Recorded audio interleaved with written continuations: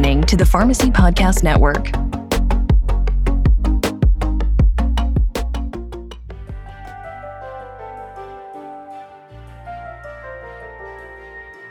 Welcome to the Holistic Pharmacy Podcast. I'm your host, Dr. Marina Buksov, holistic health coach, clinical herbalist, and functional medicine pharmacist, or just holistic pharmacist for short.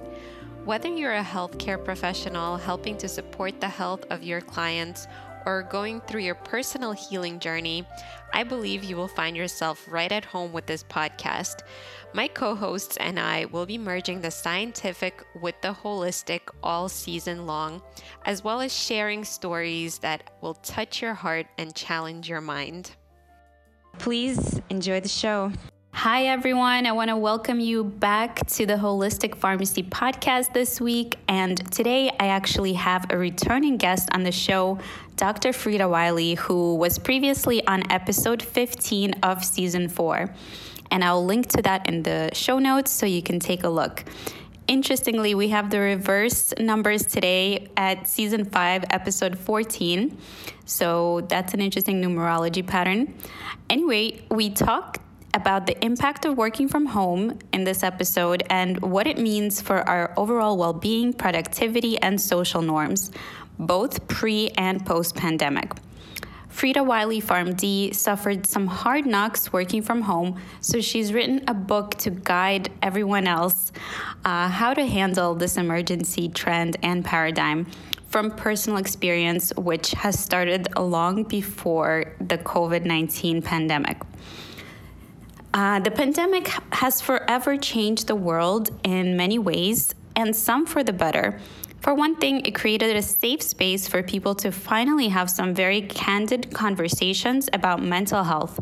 Before the COVID-19 pandemic, Dr. Wiley found herself struggling with mental and physical health while working remotely, and it took her months to discover solutions and recuperate.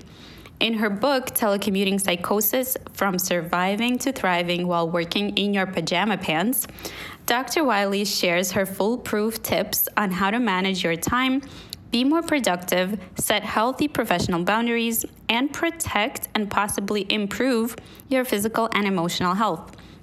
She also shares the research to support it. Whether you're a single Generation Xer or a busy parent managing a household, this book offers solutions for everyone to thrive in a remote environment.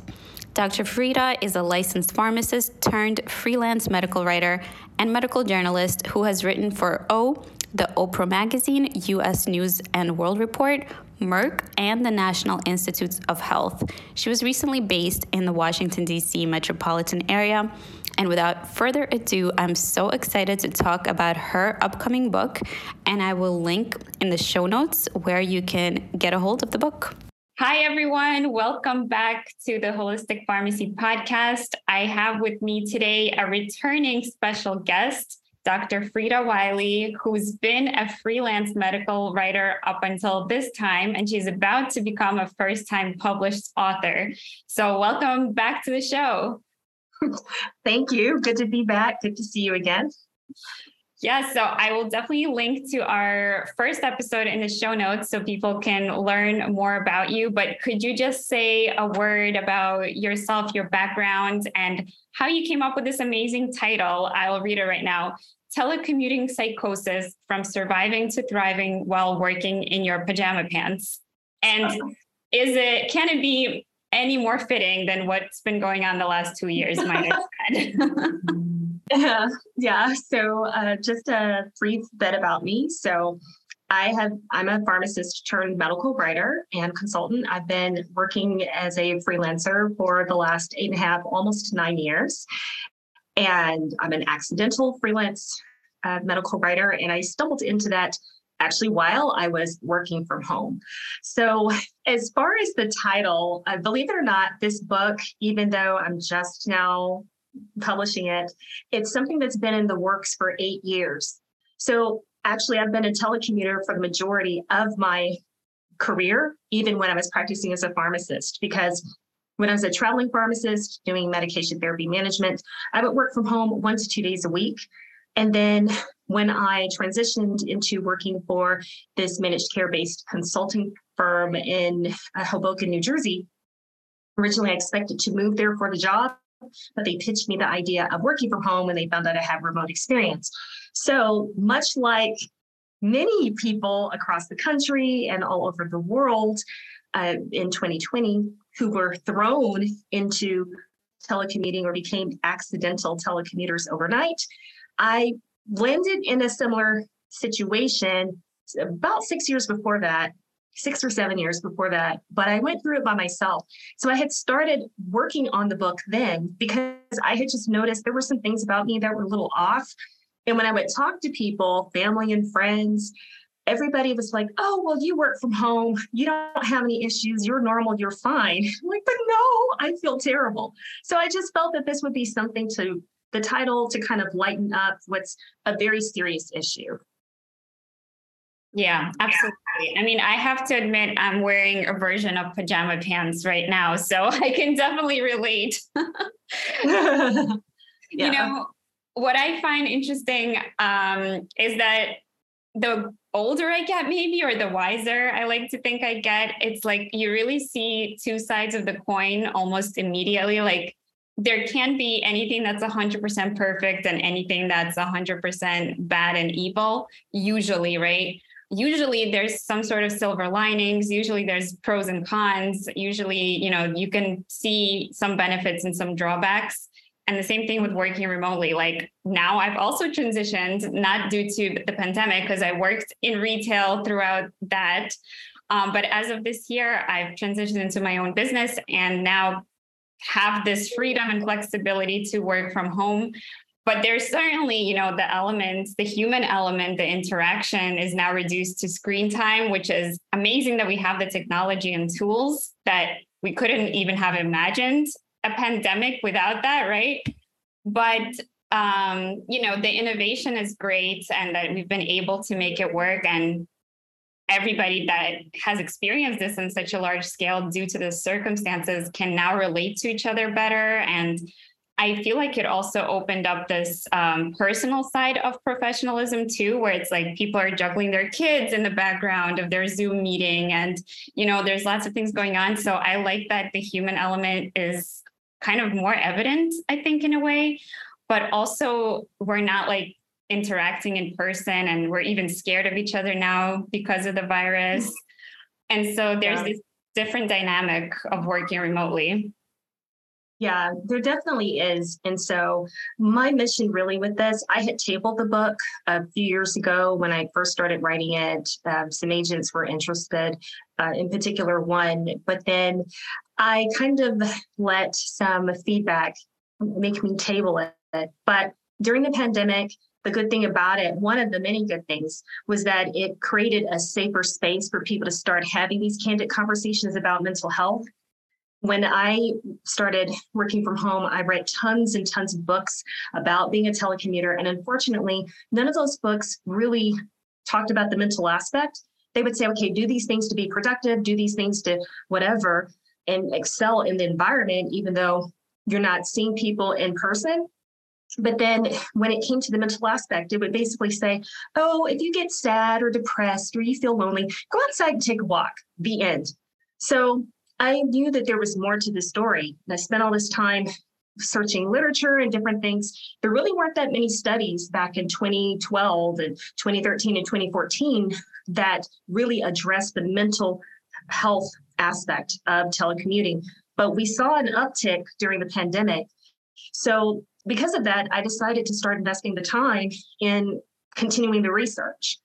And there was so much just enlightenment around it. And that kind of gave me the momentum to finish the book and put it out there. So it's not really about having it be a bestseller or 20 million people read it.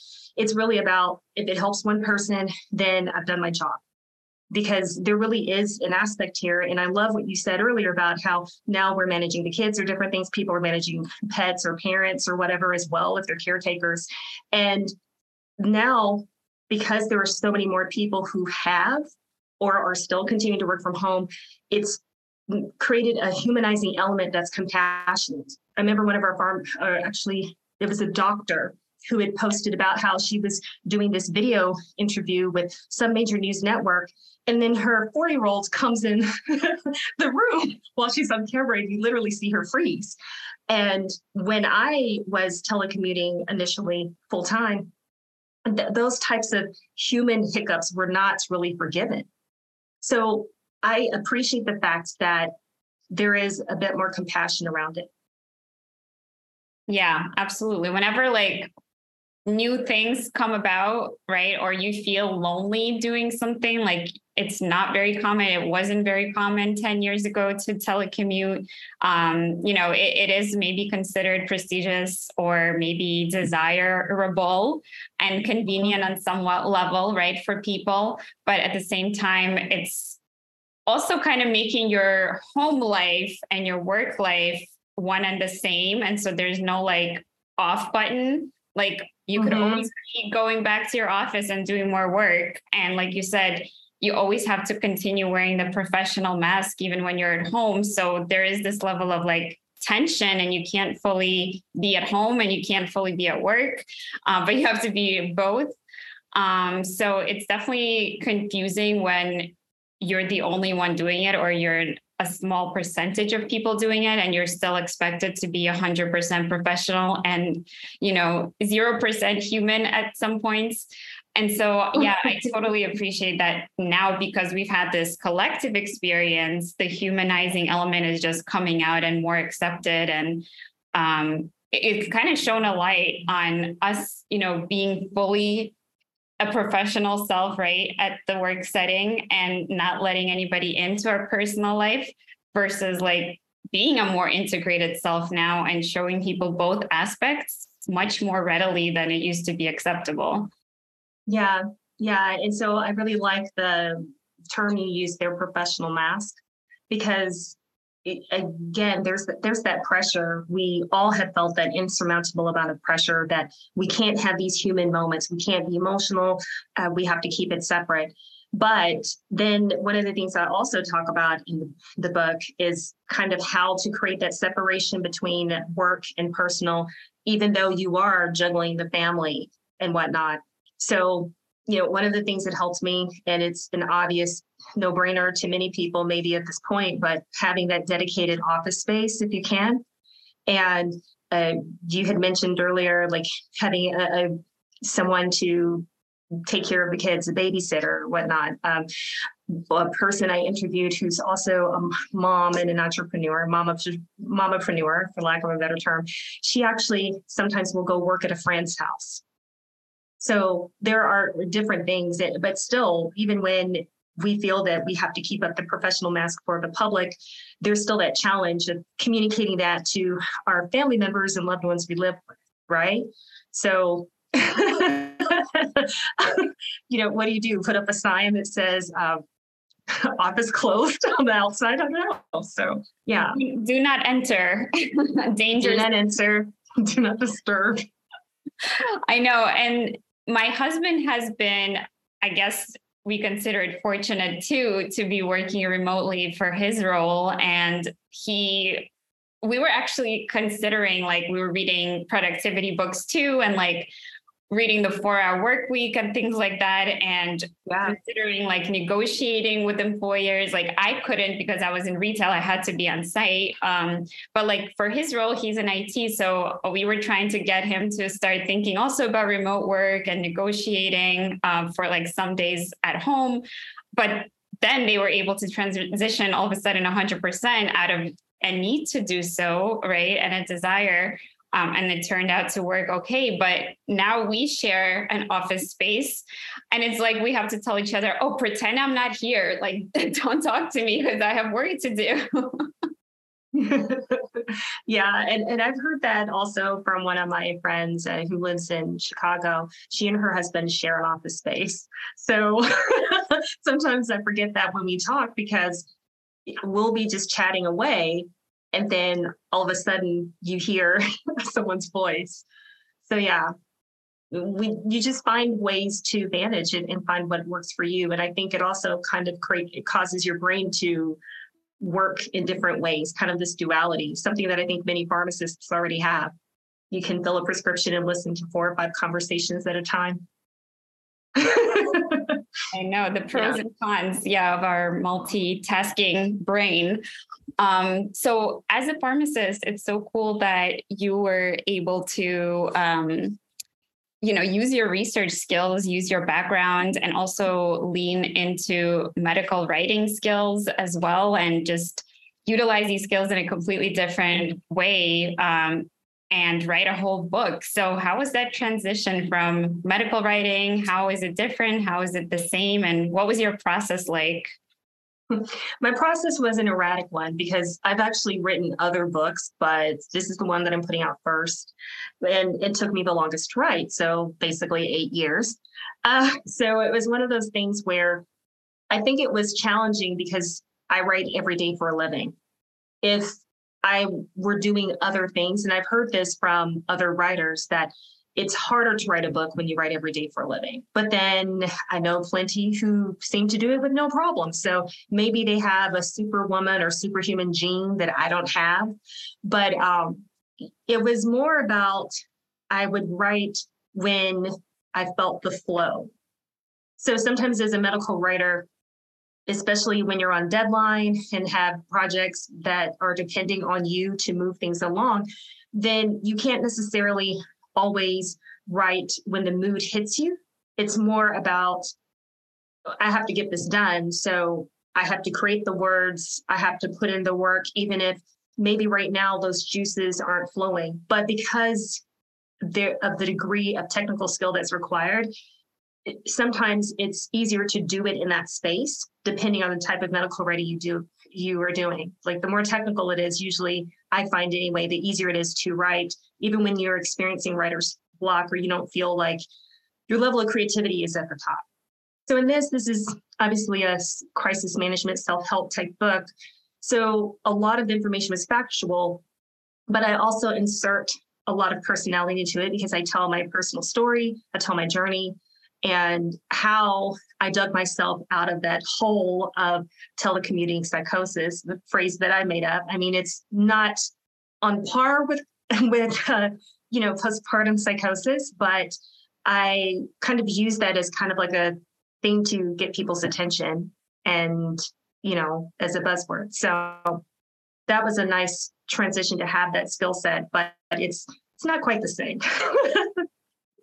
Yeah, as an entrepreneur and a content writer myself, and, I consider myself a creator of sorts, I can totally resonate with needing like some free-flowing creative space, needing to get into that sort of different headspace versus like 100% structured and logical technical space that you mentioned. But I've also heard it said, 99% perspiration, 1% inspiration. So, I think you got to try different things and see what works for you. But I definitely resonate with needing like some sort of additional skill set or some sort of additional ways and tools to get yourself into the more creative mode. I feel like it's the, sympathetic versus parasympathetic states, right? Where you just want to nurture that parasympathetic and create from a safe place. And that's why we need to feel relaxed and stable and safe versus like meeting a deadline, which, fires the sympathetic neurons.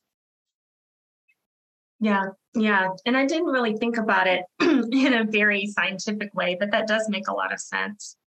Yeah, because normally for me, when I have writer's block, then sometimes I'll just start writing by hand as opposed to on the computer, or I'll go do something else creative that's wacky. Maybe I'll turn on music, dance around, whatever, but do something else that works a different part of my brain to express myself. And then after relaxing, it's like, okay, well, I'm ready.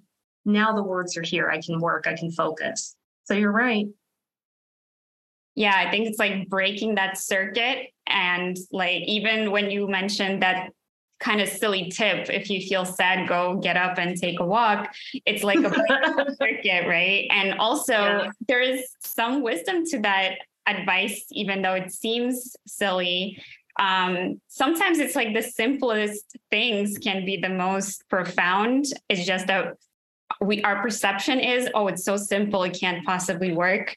But when we actually read into the science and the benefits of it, we're like, oh, actually, maybe now that does make sense and I will feel better.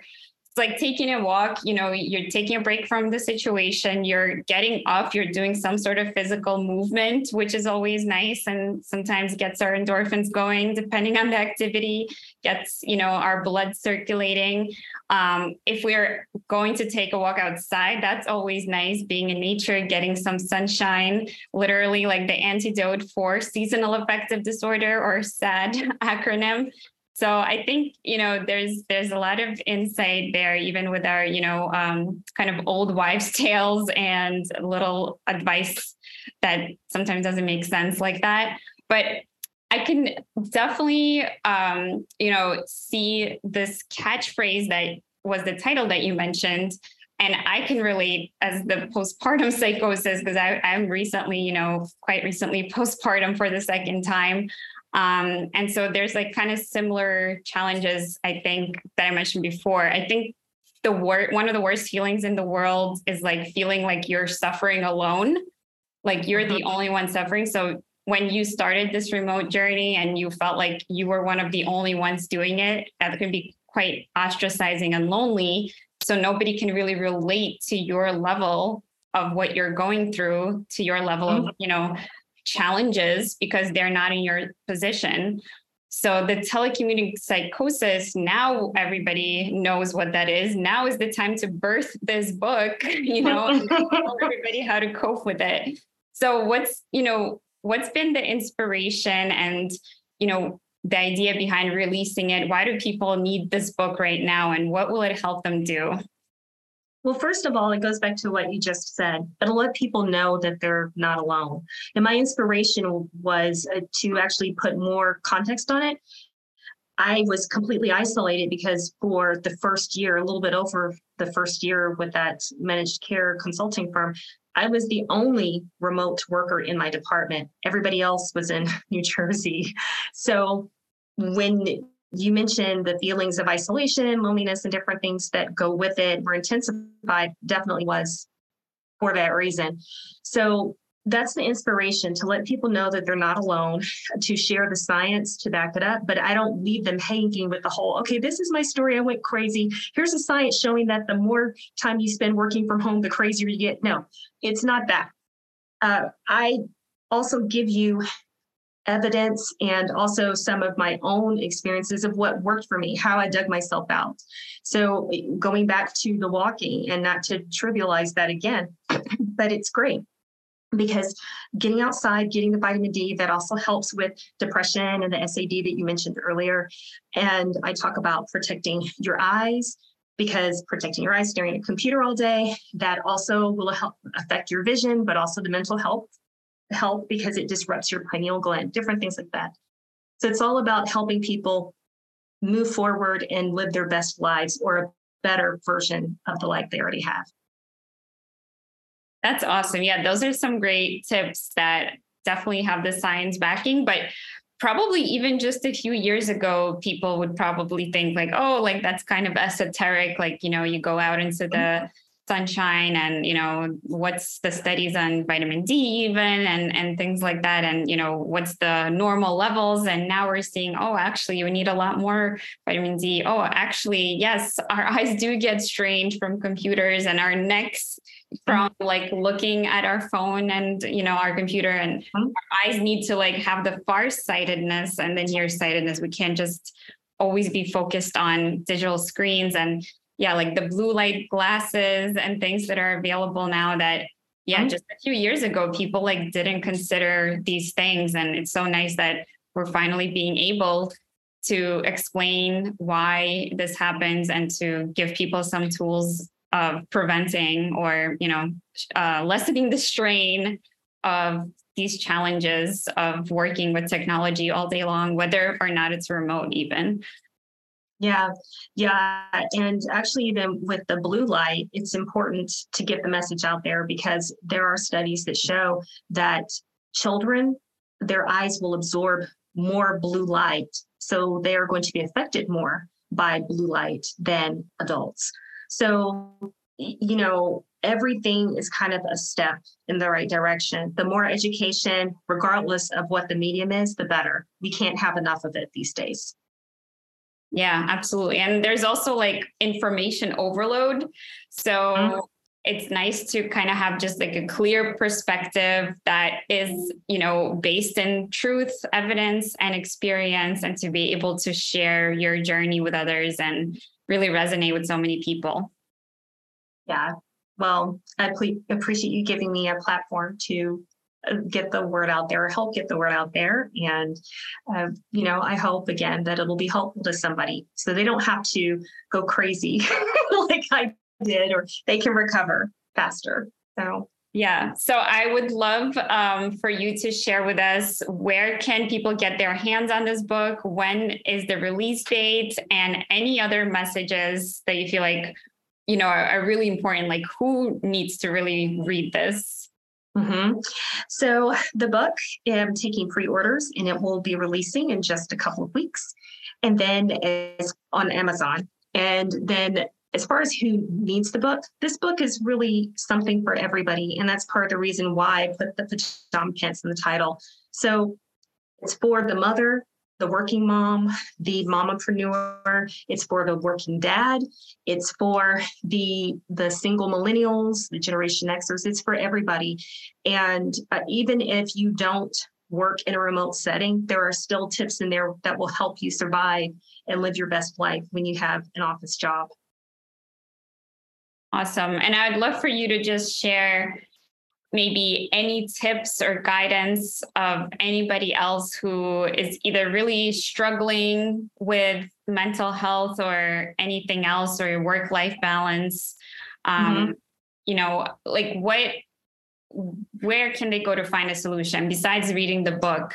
What has really, maybe if you can share, what has really been transformational in your journey?